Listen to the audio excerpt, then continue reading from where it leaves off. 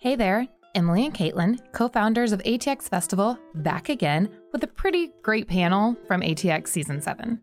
If you don't know, ATX is made up of screenings and Q&As plus panel topics. Now, those panel topics range from a series of specific panels to more topical conversations that might be very important, like social change and the power of television, or just kind of like fan topics like best friends on TV.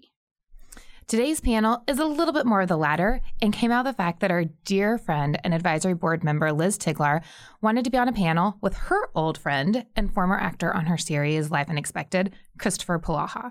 But what was super magical, and what we like to say is the ATX way, is how the panel just came together in the final weeks leading up to the festival. It really is what makes TV so great, is this natural collaboration that happens. So the conversation you're about to hear is between actors and creators from a series that they were often on together, but there's a couple of not pairs, talking about really what a quote-unquote flawed character is. That doesn't necessarily mean villain or anti-villain or a hero or heroine. It really, I think, just means a real person. Think about that. A real person with flaws? No. It is, a complicated character that can't really be put into a box, reality. For those of you that haven't been to the festival or are new to finding out about ATX, we want you to know a tiny bit about who we are. This has been the heart of the festival since the beginning, that we are a third past, a third current, and a third premiere in terms of the series we showcase. But we're also 50% screenings and 50% conversations like the one you're about to listen to. We're 50% fan, 50% industry, and all those numbers are balanced so we represent a wide scope of TV that include all of you. So with that, we hope you enjoy Flawed Characters from ATX Festival Season 7 this past June.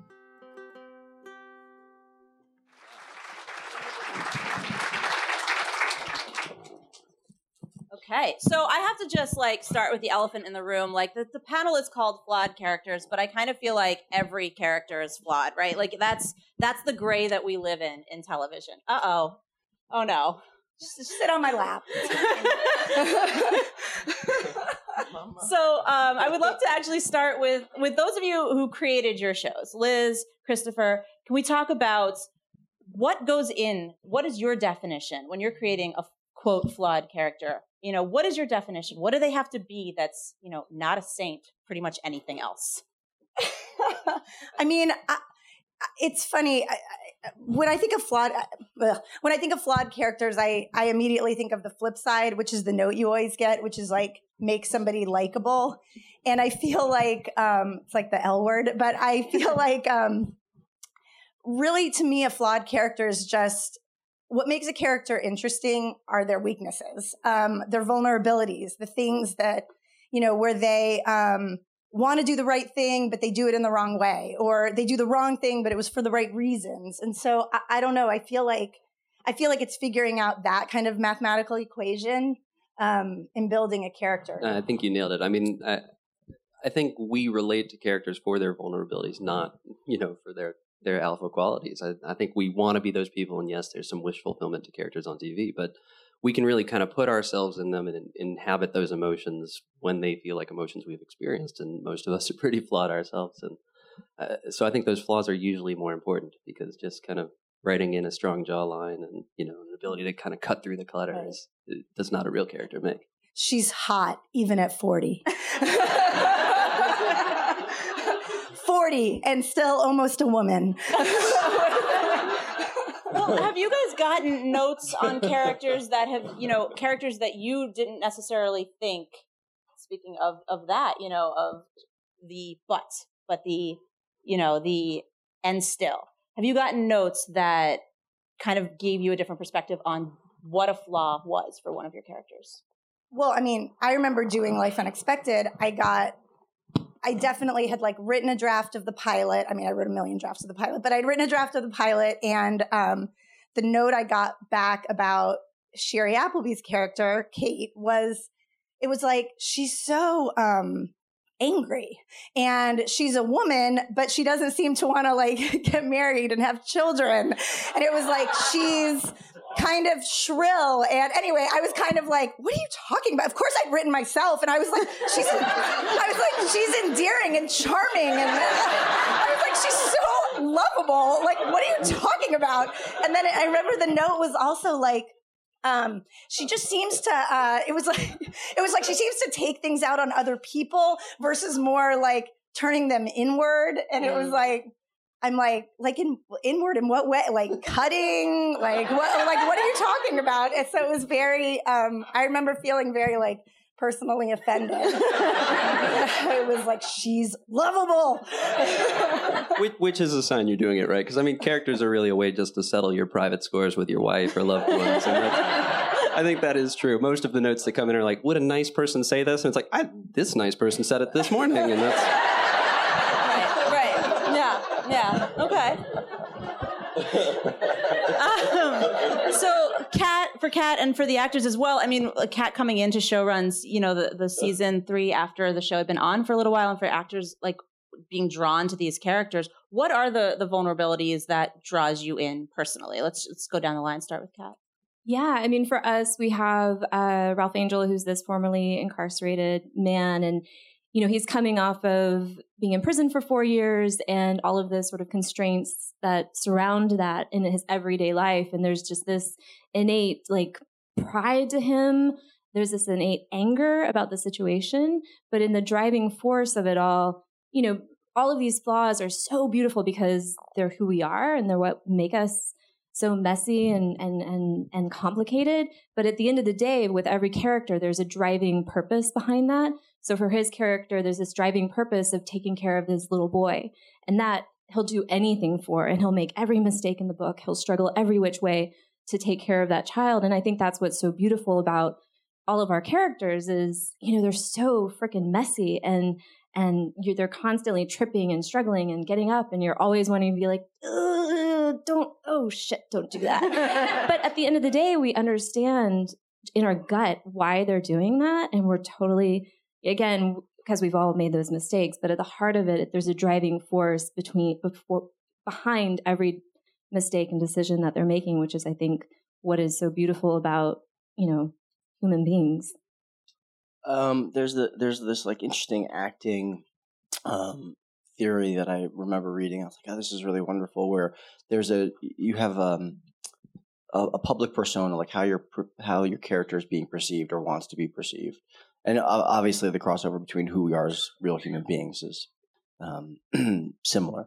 And there's something that you want, right? That you really want to get respect from your father or respect from your child or whatever it might be.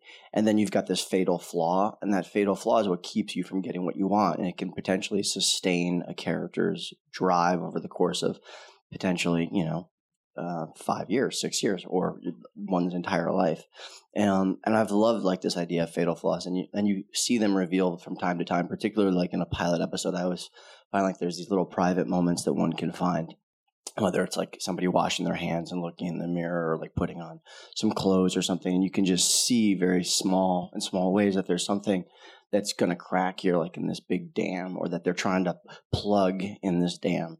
So I'm always interested in finding those in really subtle ways and trying to interpret like the subconscious sort of work that the writers are putting out there, because they know that there's like this big flaw, and they might kind of tell you up front, but they could also be saving it or trying to find it themselves, or it could be part of their own experiences, and that it'll reveal itself over the course of the arc of the character, whether it's in one season or multiple seasons. But nothing's fun just driving. Like, you don't want to drive like a perfect car, or like Scoot and I were talking about horses. Like you want to be on something that's got a little dynamism to it. Like, I drive a Crown Victoria P71 Police Interceptor. Like, that thing's got some issues, and it's a lot of fun. You want to drive something with some scars, and that's what attracts me to people. And every person is flawed, or every person has got a vulnerability. I certainly have got multiple ones, and every character's got them. And so I'm attracted to characters that are fully realized and dynamic and authentic. It's a beautiful answer. I don't want to follow that.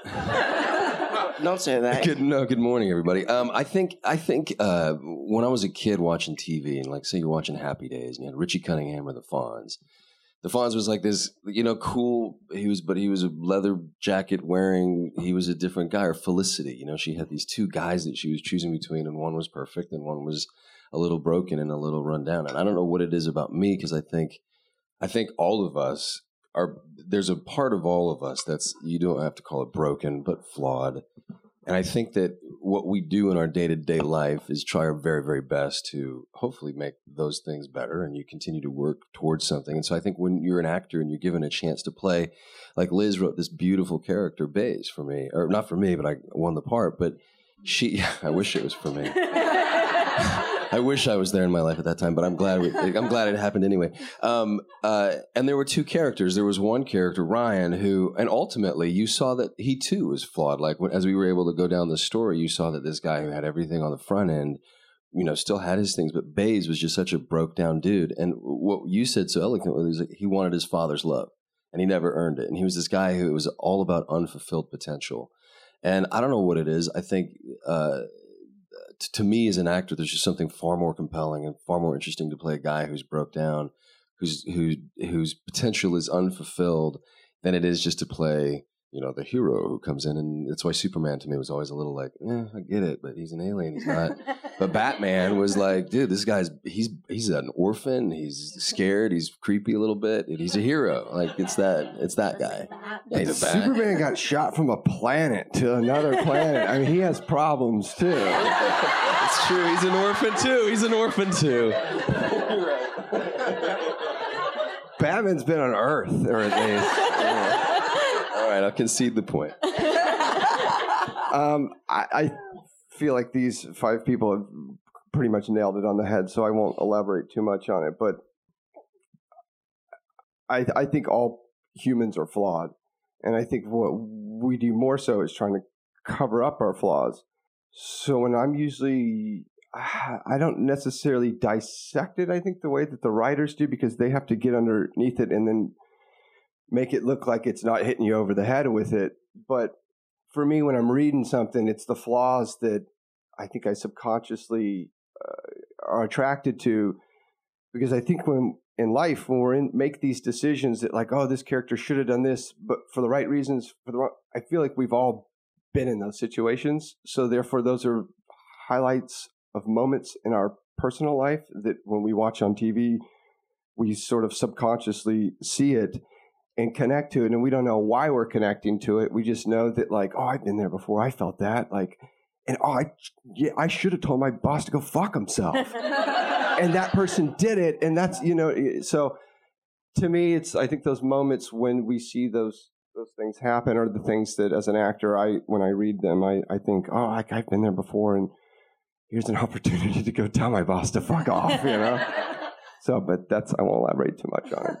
So what I love about this panel is the perspective, right? We have writers, we have a director, we have actors. It starts on the page. Some writers will write in very clearly, like every character detail, every stage direction. Others won't. And actors and directors have a little bit more freedom to find these things. Can we talk a little bit about your process? Like, how much do you guys write the stuff in, Liz and Chris, or how much is it a collaboration?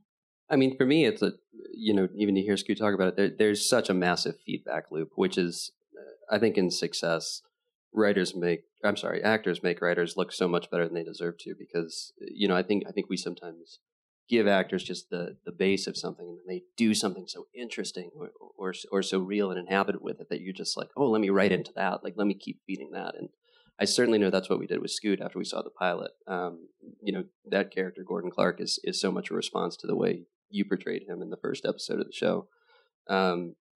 That's just a million times better than the 3-line description I'm sure we put into the pilot. So I think if you're doing it right, you should really kind of listen to what's working and kind of write into it. And that's certainly how I like to approach it.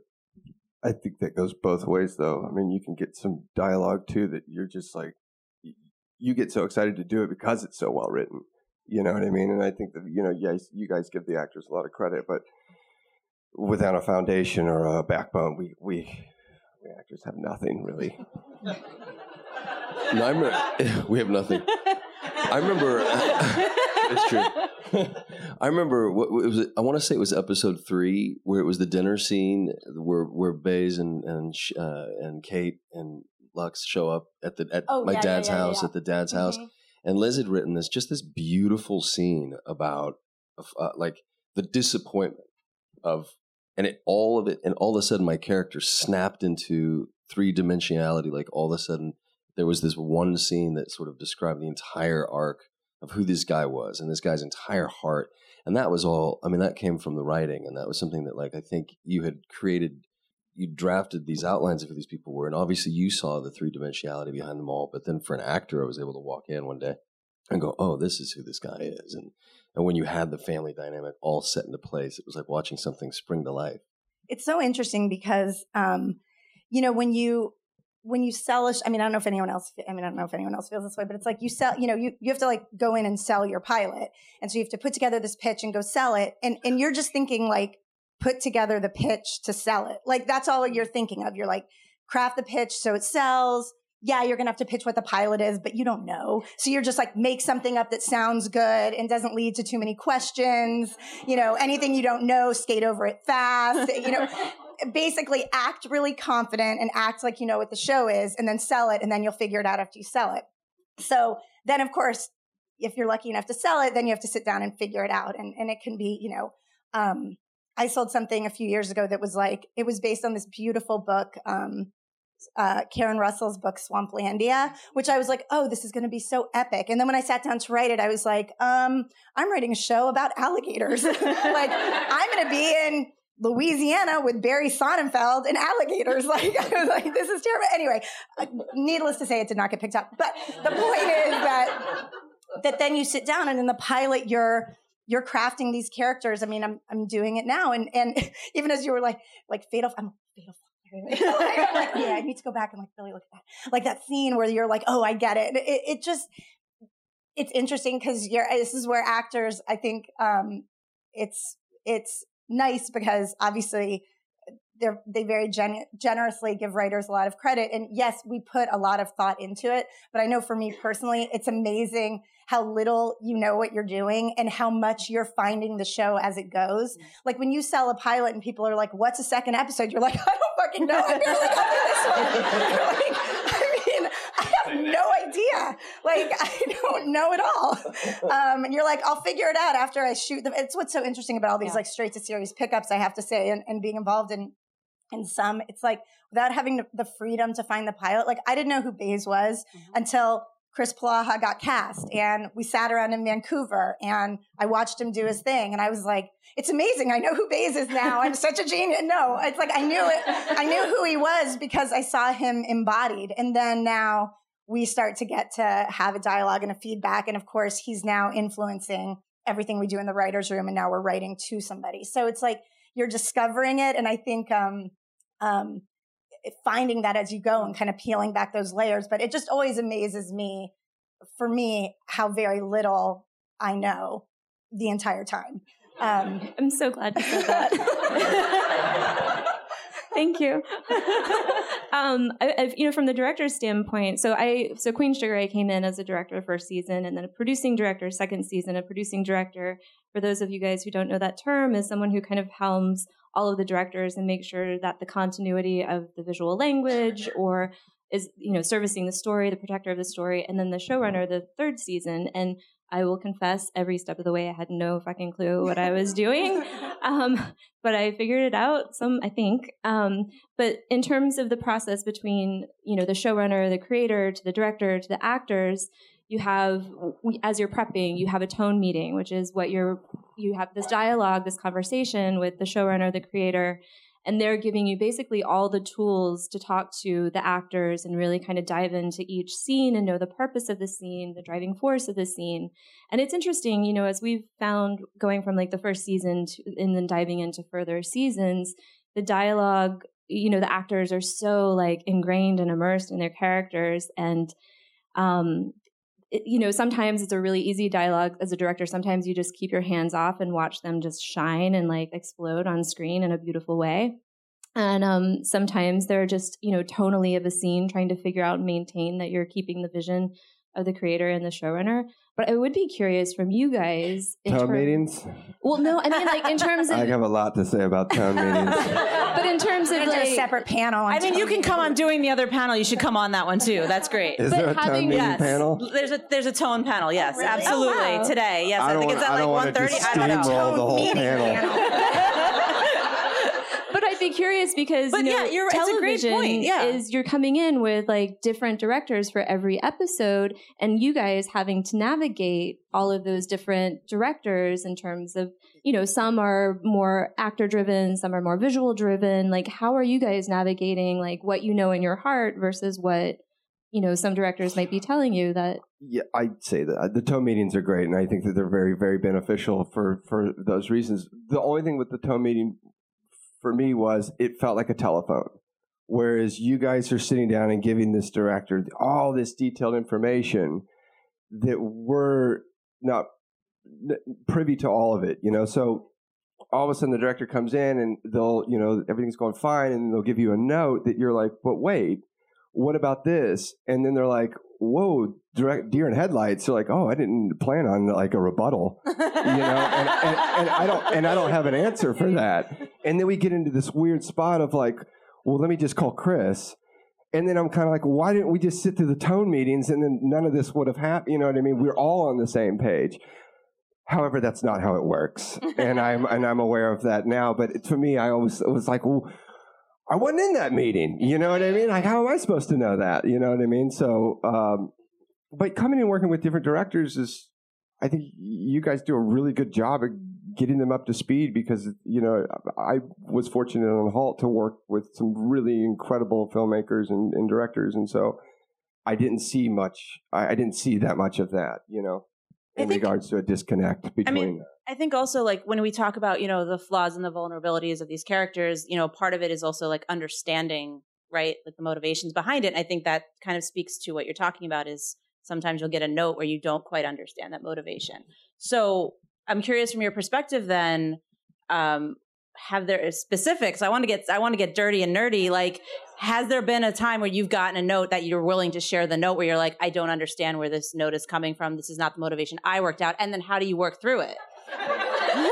You can start because you seem like you've got a lot. Let's air it out, guys. And I do want to say, I just want to say one thing.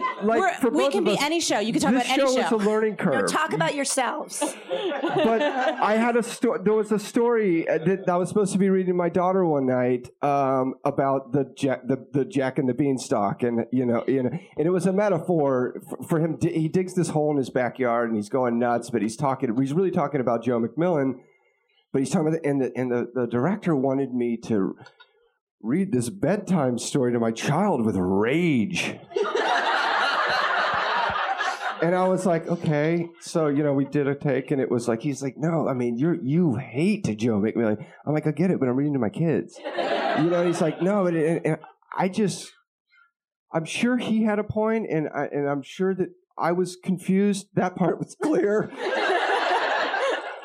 But there was that disconnect where I was like, I wanted to do what he wanted, but it didn't make any sense in my head. That to me, Gordon Clark was very much a father, and very much I just didn't see him acting this way in front of his kids. You know what I mean? And so there was, and I don't remember where we ended in the end. With it, I think I tried it, and we tried both things, and we met somewhere in the middle in the end. But I just remember specifically to that was like leaving work that day, just being like, should I be reading to my kids more violently? Or do other parents read to their kids like this? And then thinking, maybe I'm not a great father. I need to be.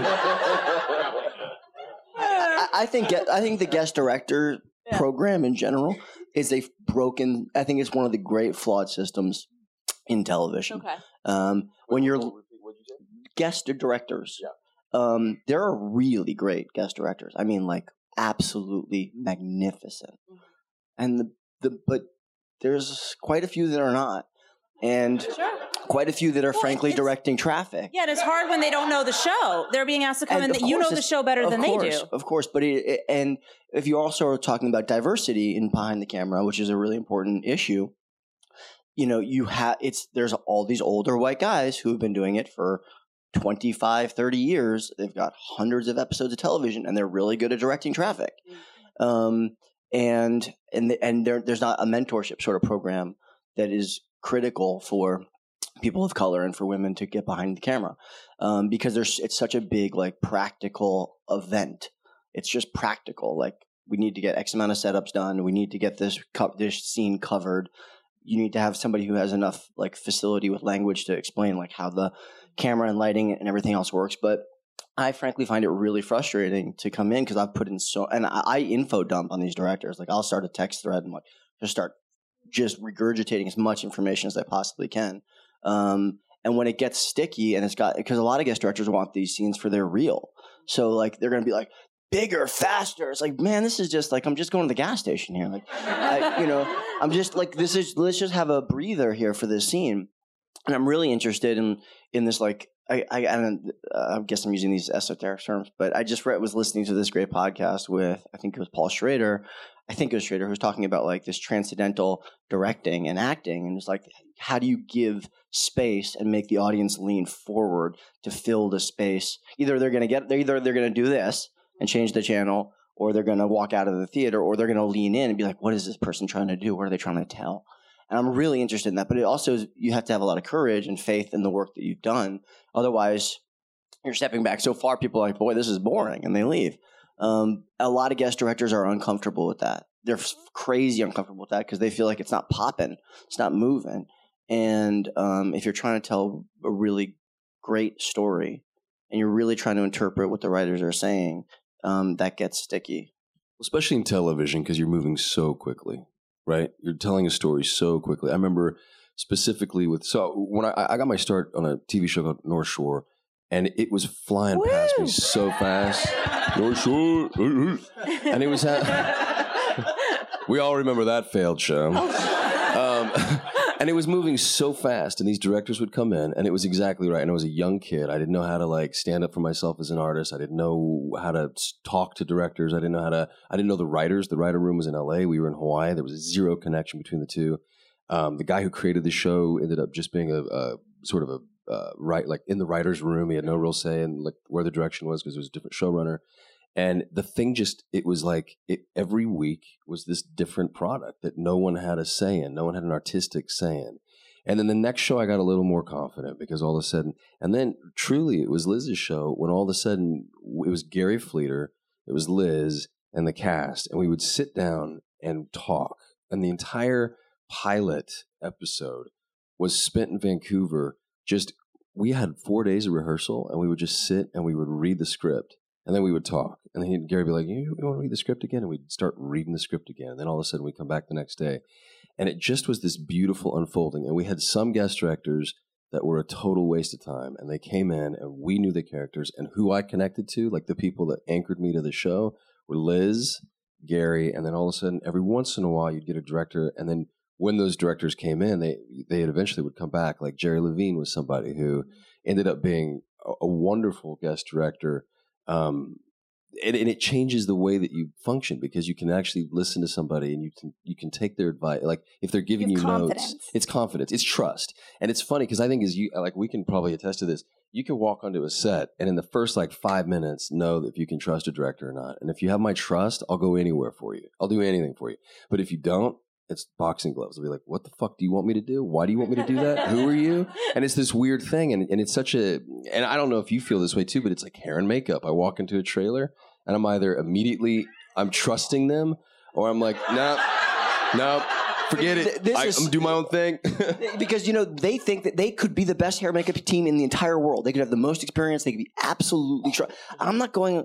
Maybe I guess I could go and look at their resumes, but the resumes aren't reflective really because who knows what they're actually doing in the trailer. But they're like, I'm the best. And I'm like, I don't know if you're the best. And I'm about to go out there. And I'm like, but to my face, no one's going to be like, it was bad hair and makeup team. They'll be like, that guy looks terrible. And they're like, let me cut your hair. And you're it's like, 4 a.m. and you're like a guest star on a show. And you're like, I got to protect myself. And all of a sudden it's contentious. Just looking like shit and say, hey, good luck. Try and prove the others wrong. I like that this has turned into the flaws, the physical flaws, not just the characters. But if you're going to bring it back to directors and flaws and everything else, right? Like if you're going to go in there hair and makeup, it might be like a facial hair thing, and they're like, "You're shaving, right? Have we talked to somebody about this?" And you've done a lot of work to prepare this character, but it goes back with the guest directors too. If you're trying to present or hide a flaw, if you're trying to hide a flaw and it's subtle, like these directors they have a hard time understanding. Yeah. Kat, how do you wrangle all this as a director? Yeah, you know what she's dealing with. Well, okay, so I guess to counter, I mean, as far as our show goes, we have hired I think probably 90% of our directors have never directed television before, and it's an entire female roster of filmmakers. So we have 25 directors that have come through season 1 through season 3 who are now out directing American Crime or 13 Reasons Why or like, badass shows and who are crushing it. And I mean, hats off to Ava, our creator, who basically said, fuck it, I'm just going to hire people I love and, visions and sensibilities that I respect. And she's done it from the beginning. And I think we probably are kind of what you were saying. When I came back to season 2 as a producing director, again, not quite knowing what I was doing, but also knowing what I didn't know the first season, like coming in as brand new. I was like, okay, I wish I had known this. I wish I had known this. I wish I had known this. So I essentially created an orientation packet for new directors. Like, what is a tone meeting? What do you do on a tech scout? And basically created this whole kind of packet of every little basic detail that a director needs to know coming in. And then also the big thing for us is, our cinematography, there's such a language to our show. And I mean, all of you guys, like, Halt and Catch Fire, damn, is like the visual language is stunning. But we created like a lookbook of like, this is what our show is visually. And really, as a producing director, we're back there making sure there's a consistency to the look. And if, something strays, we're like kind of inching back. We're also the liaison between the directors and the actors as well, making sure there isn't any like kind of snafus between that dialogue. But yeah, I mean, absolutely. Yeah. We're in the thick of it. Show running, I would say, is the hardest job in the entertainment industry, period. I mean, it's what I've heard from showrunners too, and based on well, one of them said it's the hardest job in the world, and then they're like, "Wait, it's the hardest job in show business." Well, real quick, I think there is no one right way to do it with TV, but I would say, perhaps in defense of bringing directors or switching things up, if what we wrote is what makes it to the screen, I think we didn't try hard enough. I think there's an option at every stage, which is, when the actors get it, when the director gets it, when you get in the edit room to quote unquote beat the page, to make it better. And sometimes I think it's nice to kind of bring in a new energy and see if that fresh set of eyes can change something. I'm thinking of Reed Morano, who won the Emmy last year, did her first episode on Halt, and she just came in with something that wasn't necessarily Halt's visual style, but it was great and it was working, and I think we tried to listen to it, and it gave us a great episode. So I really enjoy that process of kind of, if the actors are having trouble with it, we need to adjust that. If the director's having trouble kind of finding a way in, we need to adjust that. And usually that'll kind of, I don't know, give it an added dimension that's a lot better than your first draft of it. So, I don't know. Again, I can totally see it too, because there are some directors that come in and you go, this was a miss. But sometimes I think adding a foreign element to the mixture at that moment can give you magic, and I think that's sometimes why it's worth taking the swing. So I think we're at a weird time in the industry, I think, because on one hand you have the ability to evolve characters and evolve environments of shows, because you do have some networks, streaming, cable, wherever they may land, that gives time, that picks up a show for 2 seasons and gives you that time. Then on the flip side, you have shows that are canceled very abruptly after 1 season, where you might not have the chance to evolve. How do you guys adjust for that? Like, do you go in and say, when you're pitching a show, do you go in and say, I'm going to dial back on some of what I would consider a flaw of this world or of this character because I want to ease them in? Or do you say, there may not be time to ease them in, we have to go big?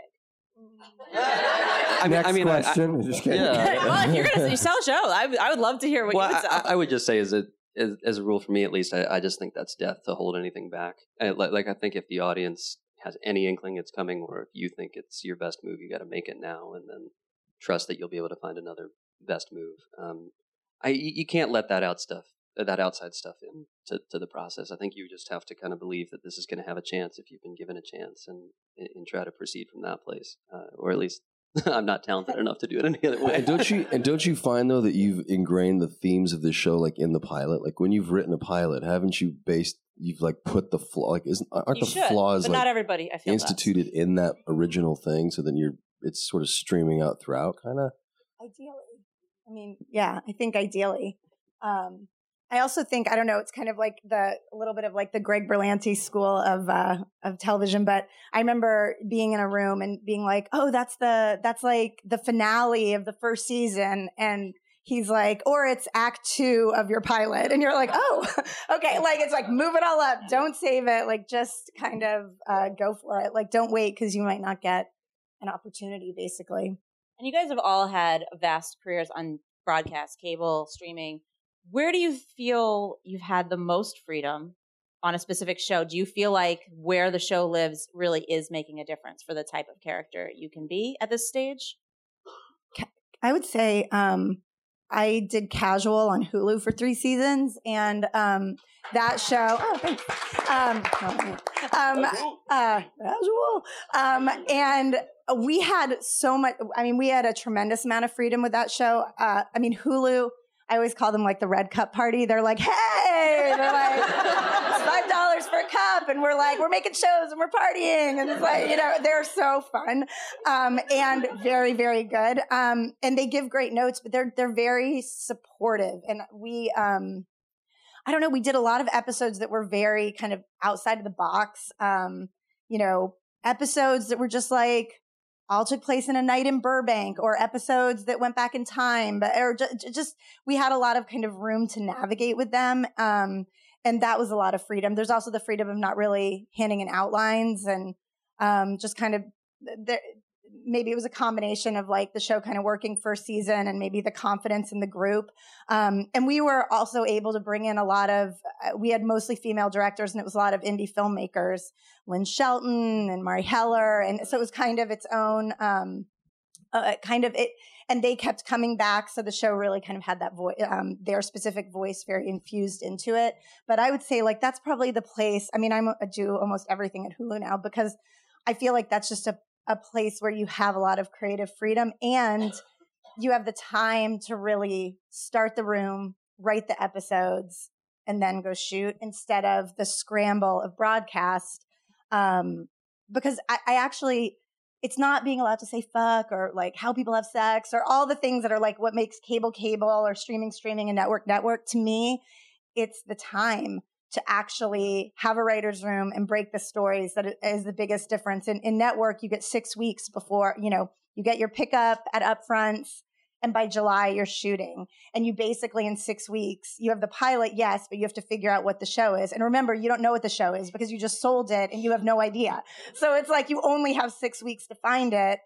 And then, things can go wrong and get thrown out, and suddenly you're in a hole, and then you're just like writing pages the night before shooting, and you're like, I don't know, on Revenge, and nothing makes sense, and you're like, is that initiative bad or good? I can't remember. Does she love that guy or that guy? I don't know. But also in terms of likability, from flawed characters to a flawed system. I know, but it is. I mean, and I think that's what's beautiful is like the whole thing. Wait a minute, we gotta fix it. It's not our fault. We're striving. But also in terms of like you talked about at the beginning of the panel, like the likability of a character, right? When you're writing them, when you're playing them, when you're directing them, how do you feel that you're allowed, or if you feel that you're allowed to have a character that you don't necessarily have to root for? Do you feel like you can be flawed and people will still want to watch you? Do you feel like that's only true on some of these platforms? I have an interesting answer for that. I was a part of a show called Backstrom, and Rainn Wilson played this character. And one of the notes that kept coming back, because he was supposed to be an asshole, he was supposed to be super unlikable. And Rainn, who I think is a genius, and I think exactly did the right thing. And what was fascinating about watching Rainn Wilson play Backstrom was it was coming right off the heels of him sort of wrapping up Dwight.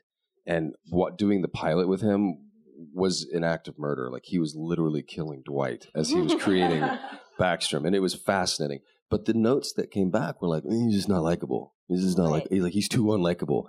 And we got canceled. I mean, it was one And of that those was a things Fox where show. it was Fox. So I mean, Yeah. maybe on like Netflix, it wouldn't have mattered if. Well, right. And I wonder if they had if Hart Hanson had the time to unwrap that in a different way, or if cable to really go to a place to be able to say, naughty words or do naughty things and be able to show that versus keeping it all hemmed in for now. I don't know, but it sort of ran aground a little bit, sadly.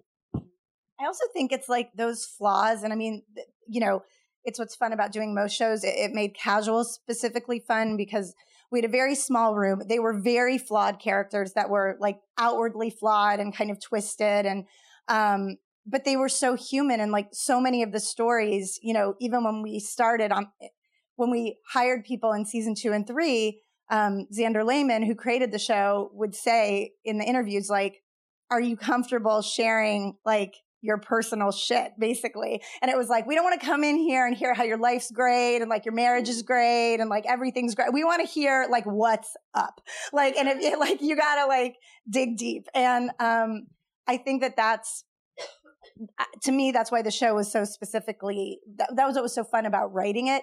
And I think I've told this story before, but we were one time struggling to kind of come up with an episode, and it was kind of in that first season when the show's still finding itself. And I had just had this experience in like a couple days before where I think it was before my wife and I were married, but we had gotten into an argument. She loves it when I do this, tell the story in public. And we'd gotten into an argument, and I don't know why, but she went to take out the trash because she's a very nice person who takes out the trash every day. And I was so mad at her that when she did it, I just locked the door of the house. And once you've locked somebody out of their home, the only thing worse than doing that is now knowing you have to unlock the door and let them back. Like it was all bad. It was like I locked the door, and then I was like, oh my God, why did I do that? And then all of a sudden I hear from outside, she fucking locked the door. And then I'm like, I did fucking lock the door. And then all of a sudden I'm like, oh no, now I can't unlock the door because now she's going to come in. And also when she tells the story, I'm going to be the person who locked her out of the house like a criminal. And so anyway, we were sitting in the room and we were like trying to think, and I was like, I did lock my wife out of the house the other day. I don't know if there's anything that we could do with it. I don't know. And so we're just talking about it. And the next thing you know, I'm writing an episode where Michaela Watkins locks her husband in the garage and won't let him out for a much longer period of time than I kept her outside. But to me, what I loved, I was just like, yes, I'm a bad person who did a bad thing. I locked somebody out of their own home. But like, if you'd been in on this fight, you would have understood why I was right. And it's like, yes, that's extremely flawed, but it's so much fun to me. And I think that that's the fun of it. You want to see these characters. These are human things that people do. We're all doing this stuff all the time. We're just not talking about it because we're embarrassed because it's embarrassing. So that's the fun to me of writing. It's like you get to unearth these flaws. You get to admit what you did. I mean, and in a writer's room, we'll talk about this later in a writer's room panel, but like, you know things about the people in that room that their spouses don't know. I mean, you're like, you get together for like a holiday party with people's spouses and you're like, don't bring up Vegas. Don't bring up Vegas. You're like, you're just like, and you're like, stop, don't bring it up. you know everything. So I would love to take some questions from the audience. If anybody has any, yes, I see you first and then I'll come to you yes, if you can stand up.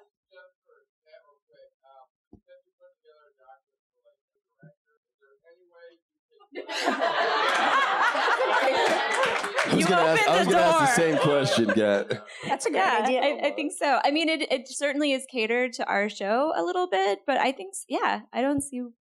I'm looking at you, Great. Kristen. Okay. Yeah, I would love to.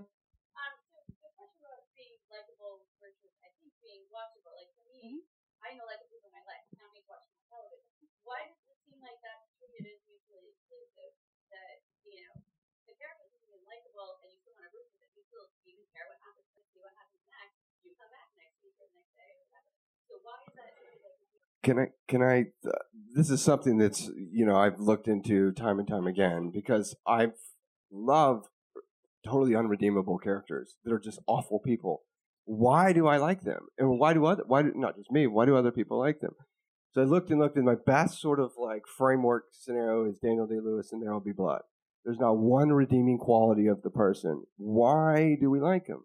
And my only justification was from the moment we see him, we see his determination to get this thing out of the ground. So much that he's out there by himself. He's sleeping out there. He's by himself. He blows up the thing. He finally gets the rock. He pushes himself with the broken leg. Right from the get-go, you're like, God, this person is so determined. I feel like you fall in love with that. And afterwards, he can be the most awful person in the world, and you're still, but he's determined. So I don't know if it's always determination or some little thing that you can give to your audience in the beginning for an unlikable character, that there's nothing they can do after that you're like, and it's something in the subconscious of like, oh, I wish I had the determination like that. Like now this character is fascinating to me because I want to be determined. So I don't know what it is that the writers do, but they put that hook in there. I'm not a writer, I couldn't do it, but they put that hook in there that, because I find myself constantly asking, why do I love these awful people? You know what I mean? And it was a question that always comes up, and for every character I have to find, why do I like this one? Oh, because he does this. And I'm not right. I'm just coming up with my own, like, well, that's what must be why I like them.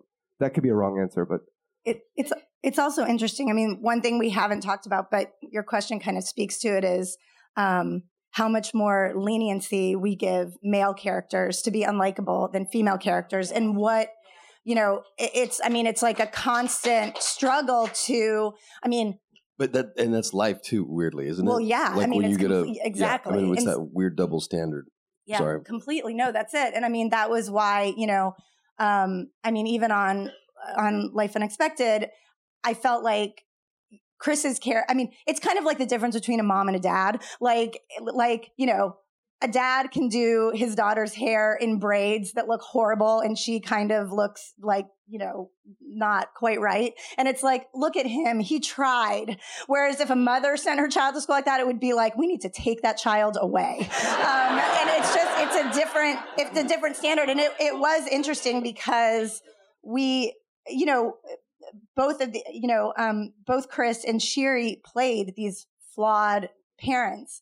And I think, and they both obviously have like different qualities as actors, but I think that Baze got a lot more leeway and was much more beloved for his flaws, because we love that in men in some ways, and I think women just, I don't know, we get hit harder. We actually really saw that on *Halt and Catch Fire*, where in the fourth season we started to write Donna Clark, who is Carrie Bichet's character, a fraction of Joe McMillan, which was Lee Pace's character. We kind of gave her this business ambition. I won't even call it ruthlessness, but the feedback was like, "Oh, she's the villain now," and it was like, "No, she's just doing what all the other characters do in an open way." But there is a really interesting double standard there, and I would also just say more globally to your question too. I think it's really important that you take your draft or your characters and write from the villain's point of view as if they're a complete person, that they're not just getting up in the morning to like twist mustaches and sow chaos. Right. Why are they doing it? Like if you give them a legitimate point of view, we talk a lot about giving the villain their best argument. Then you've got a show that's about competing points of view versus good guys and bad guys. And I think that gray area, where anyone can be on the right side or the wrong side, usually produces more kind of exciting and different outcomes than having a clearly delineated, flawed character versus a hero character. I'm curious, have any of you used one of something from your own life that you would consider a flaw or a quirk of yourself directly in a character that you want to admit to right now? I'm like, I was about to say absolutely, and I was like, oh. Well, into a character yeah.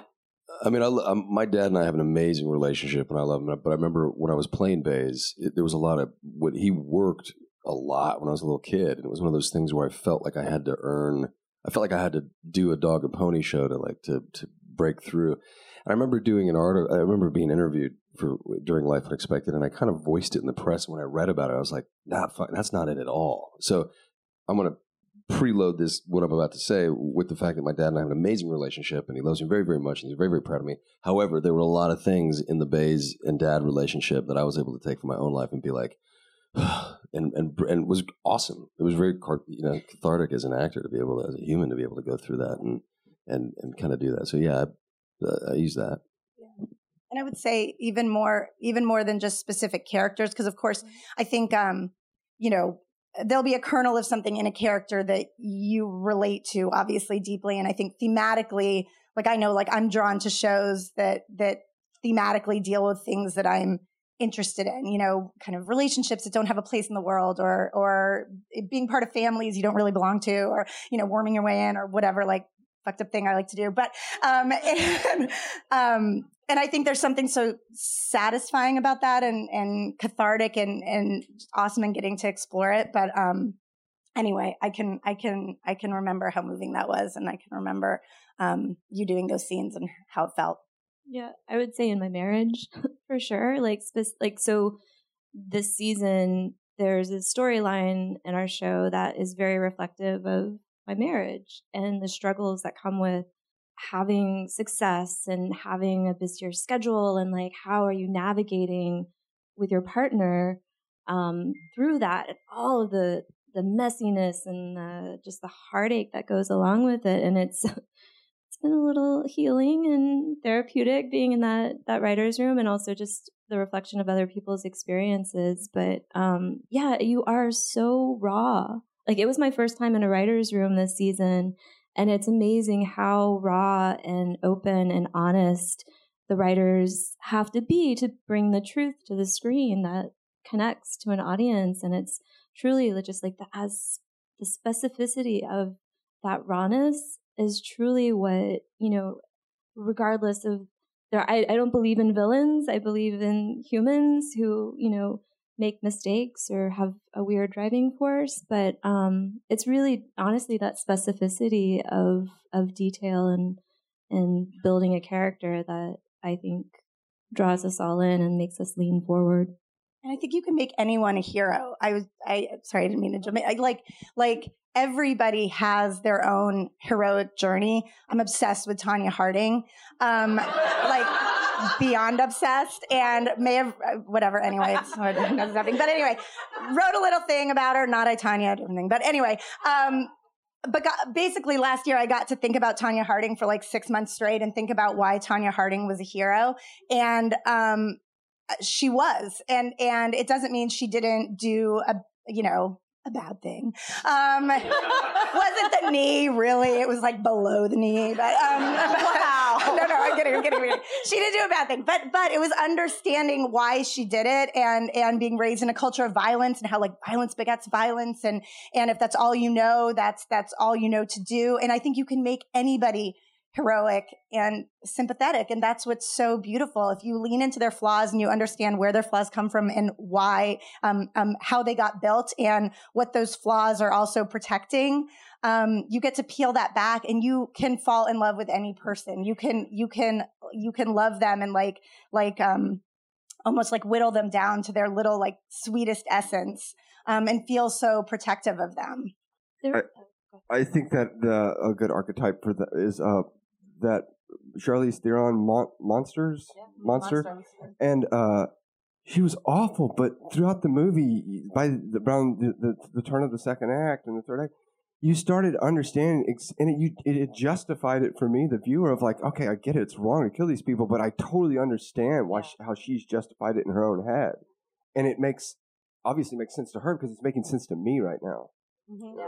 Well, I think that's what's beautiful about this medium. I mean, like, we're all in a room right now because we're either a part of television or we love watching television. It's the human experience. And every time we turn on, we want to be entertained and we want to like disappear into something, but we want to watch the human story unfold. And in doing so, we recognize the fact that we're not alone, because I think all of us, like in our own, dark little minds, you could go to these places where you're like, what the heck is going on in here? And then all of a sudden you see it externalized, and you're like, oh, this is a part of being a human being. This is a part of the human experience. And I think the difference between watchable likability or watchable unlikability goes to, there are things that are taboo, and there are things that we just don't want to see each other doing. And so we don't show that on television because there's just things that we don't want to see. Again, I'll go back to my daddy. He was a defense attorney, and he had to see things that he could not unsee. And he's like, there are just things in the world that you don't want to see. But what we have the opportunity to do is take that other side of the other face of humanity, where it's like we've all lied, or we've all done things where you're like, I wish I hadn't done that, but there's a redeemable quality to it. And if we don't truthfully explore those things and show how to redeem those things, then it's just masturbation. Then it's just like, hey, look at us, we're telling a funny story. Look at it. But it's like, but if you dig deep and you show these flaws and you show what it means to be human, I think, and that's what's extraordinary about your show. And your show, like when you tell stories from a really human, and humans are flawed. Like it goes back, we're broke down and we're all in need of redemption. So it's this interesting, when you can tell that story beautifully and truthfully and honestly, then it's an amazing thing. And it's why we love film and television, because it's for the first time in humanity, we're seeing the whole thing in Technicolor. And the universal aspect of it, I watched Some Kind of Monster, this doc about Metallica, and there's this one moment where Lars Ulrich is in the room listening to this new record that they're making, and his dad is there, and he's just asking his dad, like, what did you think? And his dad won't give him the satisfaction of liking the record, and how the biggest superstar in the world has that moment of just such vulnerability. And that I go back to that moment in that documentary constantly, because it was so, and you were talking about those little tiny in between moments of seeing a human being at just, again, they're so naked and so bare. And that was just a moment that just struck me and has stuck with me for however many years that doc came out. And those are always the moments I think that we're trying to find as storytellers, as artists, that transcend, but yet are so freaking universal regarding, regardless of where we live and, how we've been raised or whatnot. There's just something so connected to all of us in that. I think that's a perfect way to end it. So I want to say thank you, everyone, for coming. Thank you all for coming.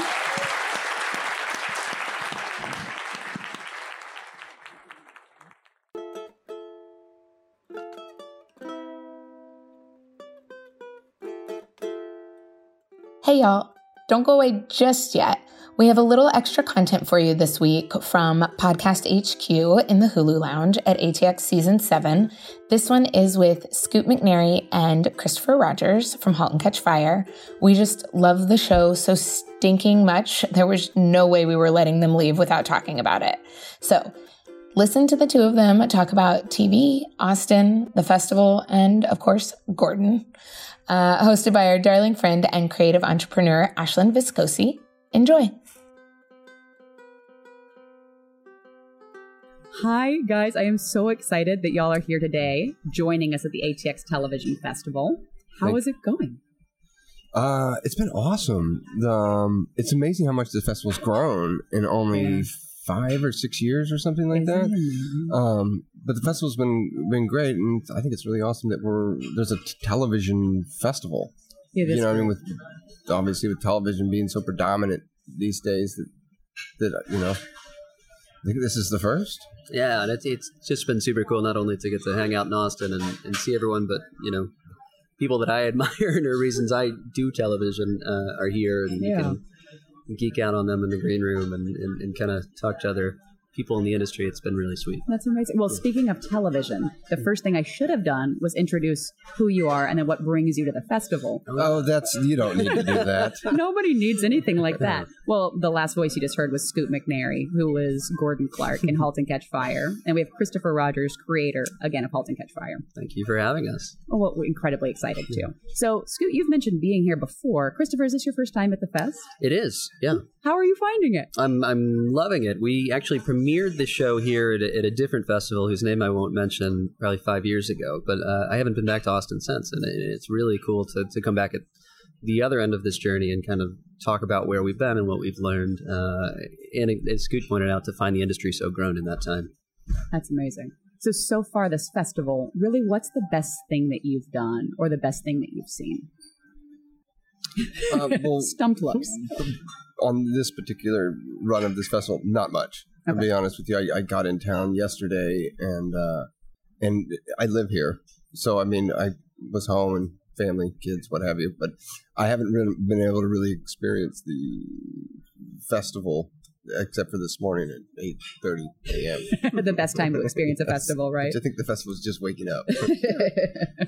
The best thing I've seen so far is Scoot's wife make an amazing margarita last night. The second best thing, no, it is the getting to kind of hang with other showrunners and compare notes on kind of how we make things. I was on a great panel last night with Sarah Treem and the guys from Castle Rock, Dusty and Sam. And just to hear how other people approach it, how other people put it together. Today's panel was fantastic. It's a learning experience as much as, a chance to kind of talk about what we've done. That's awesome. So when you call it a learning experience too, you mean just being in that environment, listening to other creators and hearing about their work and how they make their approaches? Or yeah, because you're in such a vacuum with a creative project, even when you're in a writer's room or on set with a ton of people trying to, make the dream work. You're still, to a certain extent, going, I hope this is how other people do it. I hope we're doing it the best way. And it's very educational to hear how other people kind of accomplish bringing TV into the world. That's amazing. Yeah. Well, then maybe a piece of that, too, is ways you might be approaching your next project. So speaking of that, maybe what do you have going on currently and things you're looking forward to in the future with your projects? At the present time, I'm working on a show, True Detective, for HBO, and I can't speak about that. Yeah, I've been working on that show and got about another month on True Detective, shooting in Arkansas. It's been a wonderful experience, great script, great group of people. Yeah.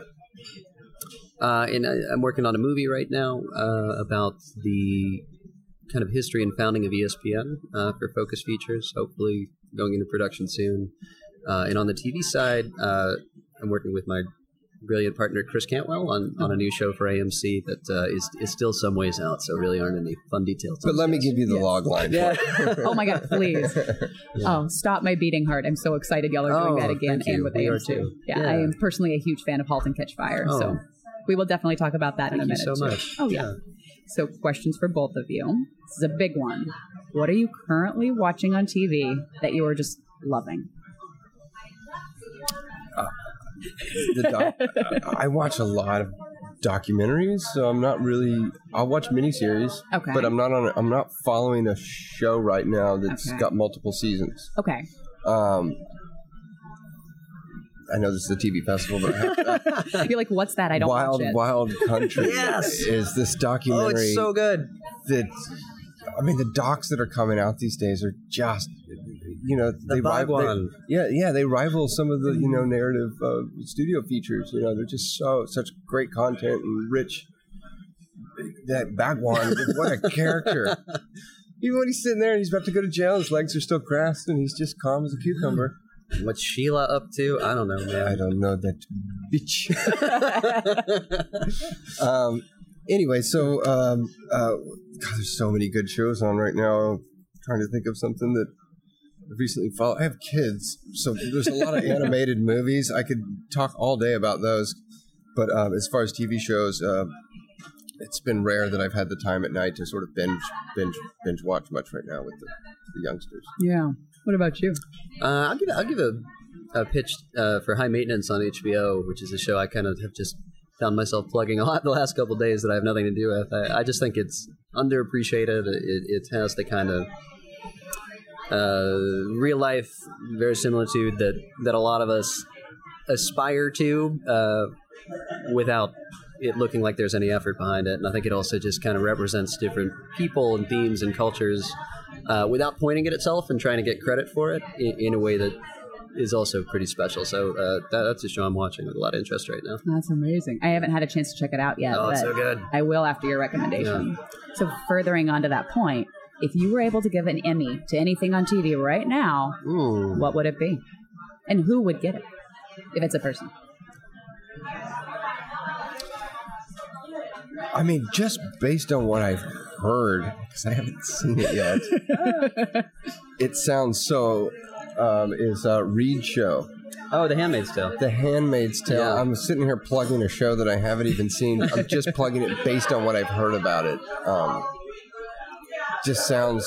My manager talks about it all the time. He's like, "Oh, please watch the show. Watch the show. Watch the show." So I'd probably give an Emmy to the show that I haven't seen. She's a special director. I mean, I don't know. There was a show on Netflix called Godless with some good performances by people like Scoot McNairy and Jeff Daniels that I thought was really good. I think Atlanta has continued to kind of push the medium a little bit. I really like how surreal that got. I don't know, is The Leftovers still eligible? People didn't talk enough about that great show. Shot in Austin. I guess 1 or 2 seasons were in somewhere else. Most recently shot in Austin. There's so much good stuff now that doesn't get that kind of mainstream love it deserves. But yeah, I mean, it's a good time. Yeah. Well, speaking of Emmy deserving and award winning and every type of thing, *Halt and Catch Fire*. So I just have a couple of questions for both of you. I'm going to start with you, Christopher. Sure. Really around creating characters that are amalgamations. Really, what is that process like of building out such rich characters with so much going on? You mean amalgamations of historical figures or just in general? Exactly. My process at least is to just start with a lot of research and kind of bury myself in the research, the people that kind of made it happen. Start to try to pull little character traits from each of them. So much of *Halt and Catch Fire* was trying to debunk the idea that the tech industry was all created by these two guys whose names we know, Steve Jobs and Bill Gates. So this was the story of kind of the rest of them, the millions of people whose shoulders those guys were able to kind of stand on and push this thing into all of our lives and pockets. So, that was a great part of it, was interviewing people, reading the stories of uncelebrated people and kind of putting those into the characters we wrote down. That said, after it's written down, then you're working with the actors to build the character. I mean, then the show is really kind of telling you what to do with it. So it really does become a feedback loop of, understanding the humanity and the vulnerability and kind of what works and what draws us to these people after that. So I can take credit only for the initial push, but where the character goes after that is definitely something I'm a participant in, not the boss of. Yeah, well, speaking of where the character takes something, Scoot, maybe you can add a little bit of detail too of what you added into the character of Gordon Clark.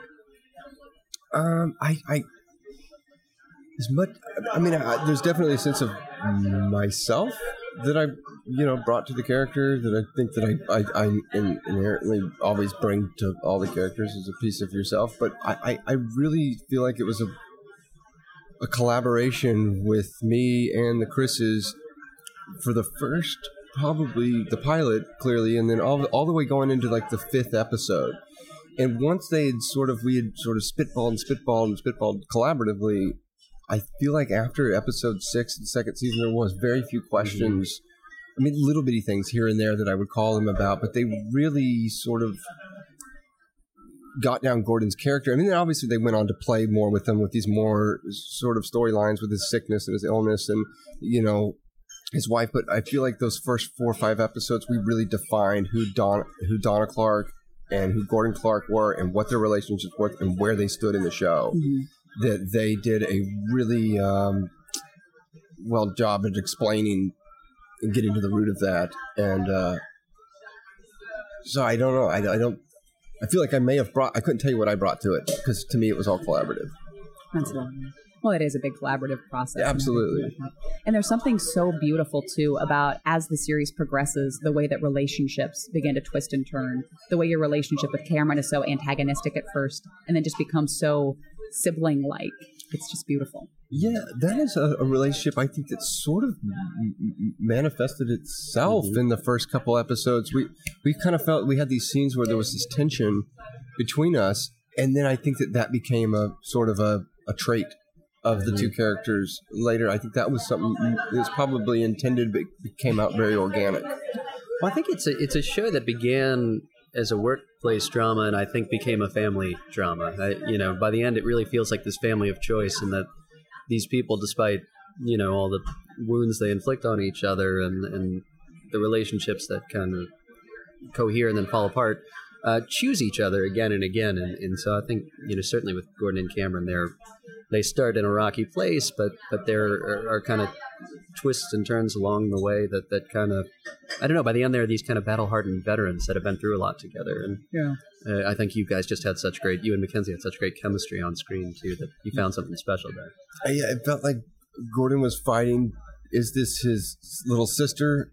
Is this, you know what I mean? He couldn't really define, and also he couldn't control Cameron, which was a very frustrating thing for Gordon, being a control, trying to control everything. And so, I don't know, I had a wonderful time working with her and within that dynamics of that relationship. Yeah. Are there other places that you really liked where your character was going and other favorite moments? Honestly, when they when they wrote the parking garage scene. You can call it busting out. Yeah. You know, I was like really going, I was just really excited at the fascination of where they were kind of taking this character and how he was kind of, we got to go inside Gordon's head a lot, and it was a heady thing that I just thought was a lot of fun, and it keep popping up every 2 or 3 episodes or something that, you know, I love that. That was one of the fun parts of that role that wasn't there on the page when we first started. Well, and that's also an example of almost like a baseball team having a great reliever where you know you can just kind of throw it to him and win the game that way. I mean, you can't write that for just any actor, and I felt like we really had someone in Scoot who knew how to take wandering around in a parking garage and show us, you know, a man going through like the acceptance of an actual disease that he's been denying. I mean, that was such a great opportunity to give meaty but nuanced stuff to people we thought could knock it out of the park. And then I get lost in parking lots and I start thinking, do I have a brain tumor or something, or am I just lost in the parking lot? Is this autobiographical? Yes. Or are they filming me now and it's just the real show? Well, and also speaking of the brain tumor and then the way that your character has a fairly early departure from the remainder of the series, what was that like for you? You know, it's so funny when they brought up the disease and we had fun playing with it. I think for around the second season, I kept asking myself, well, he's got a disease. I mean, where does this, you know, I started doing the research on the disease and like, when does this disease end? And And so I remember bringing it up third season going, hey, do you think Gordon, and they sort of tinkered with it. Mm-hmm. Do you think Gordon dies or not dies or maybe, you know, this escalates? And I remember you guys calling me before fourth season. And they're like, hey, we're thinking about maybe killing off the character because we knew it was the last season. And not in a negative way. I was excited because to me, it gave closure to the character as well as it gave a sense of this reality that these things do happen. And like, yes, he's got a disease and he's not going to live throughout the season. He's going to die. He will die. And for me, both of those things, you know, when they said, hey, we're thinking about it, I was like, great. They struggled more with where. We don't want to end the show on a bad note. Yeah. We don't want to kill him too early, you know, and that was all, you know, and I think the Chris's and Zach sort of came up with these beautiful ways to tell this without showing it at times. And that was the one thing that I struggled with the show in the beginning, but ended up being my favorite thing about the show in the end was they cut around the meat sometimes. And I really was frustrated first or second season, third season. I started realizing, oh, this is a theme that I really, really enjoyed, and I thought was really brilliantly done with the writer's room. What about from your perspective of having the early departure? In the fourth season, especially, I think there was a desire to treat Gordon's departure from the show as a life interrupted versus this kind of long, slow dirge. You know, this march of a sick person up to the end. You know, because I think that's life. I think. One day you're starting new relationships. You're not planning on wrapping everything up, and then it just ends and it's messy and there are loose ends. And I think we wanted to play the reality of that. And you know, the character earned that too. I think we liked watching that character be happy and kind of begin a big second act. So that was certainly how we wanted to treat that.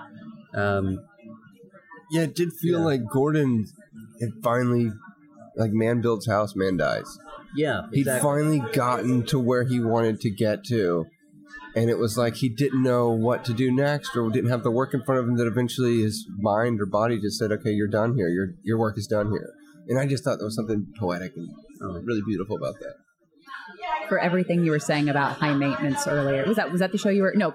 what was the show you The were saying? HBO show. The HBO. Oh, High that you were- Maintenance. Yeah. High Maintenance, yes. Yeah. For everything you were saying about it, the verisimilitude, everything about it really operating in what feels very much like reality. Yeah. That's exactly how I felt about Halt to Catch Fire. Oh, so I just that's really want you to fantastic. know how, phenomenal Oh, I thank find you. the show to be. And we only have a couple of minutes left, so I think we should close back where we began, being here at the television festival. Sure. So really, if you were describing it to somebody who hasn't yet been, what would you say makes this festival so special? This content is available.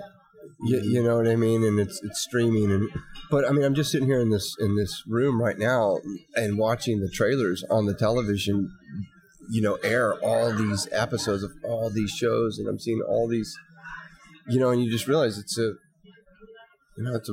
really great full-on festival for television. I mean, it's just like a film festival, and there's really, I can't see much difference in it. You know what I mean? Other than the content, which to me, I don't really see the bridge between television and film is shrinking. I think every day. I mean, to me, the miniseries is just the 8-hour movie. Yeah. And you have more time to develop the characters. You have more time to tell the story. You have more time to slow down the story. And I think for a lot of filmmakers, that wanted to make the 3-hour, 4-hour movie can now make their 6-hour movie, and it's cool. Like I said, it feels like you're at a film festival, but it's a television festival. Yeah, it's been a really cool depth and immersion to this festival so far too. I'll say that there, some of the people who were asking questions in my panel last night are people I was on a panel with today, and I think it's a really intimate community here. We're just in a couple blocks here in this really fun city, but I just feel like there's a community around it. Yeah, that's neat, and like I said, I feel like I'm picking up as much as I'm trying to answer. Absolutely. I think we even had a conversation on the panel last night where afterwards we said, were we getting too granular? Was that too inside baseball? Was that even interesting for people? But this feels like a place where you can do that, and those are few and far between. So That's amazing. Well, a big theme too of the festival is that ATX is family and means family. Yeah. So thank you both for joining that and being a part of the ATX family. Thanks for having us. Yeah, absolutely.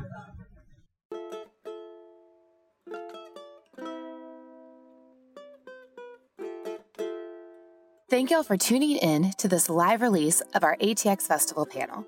Please come back and listen to the variety of topics coming your way, from writers' rooms to reunions to industry insider issues. This podcast was made possible by our partners, Matica Productions and the Forever Dog Network. For more information on us and our podcast projects, please visit atxfestival.com and atvxp.com/podcast. Next year's festival dates are June 6th through 9th, 2019, and passes are available now.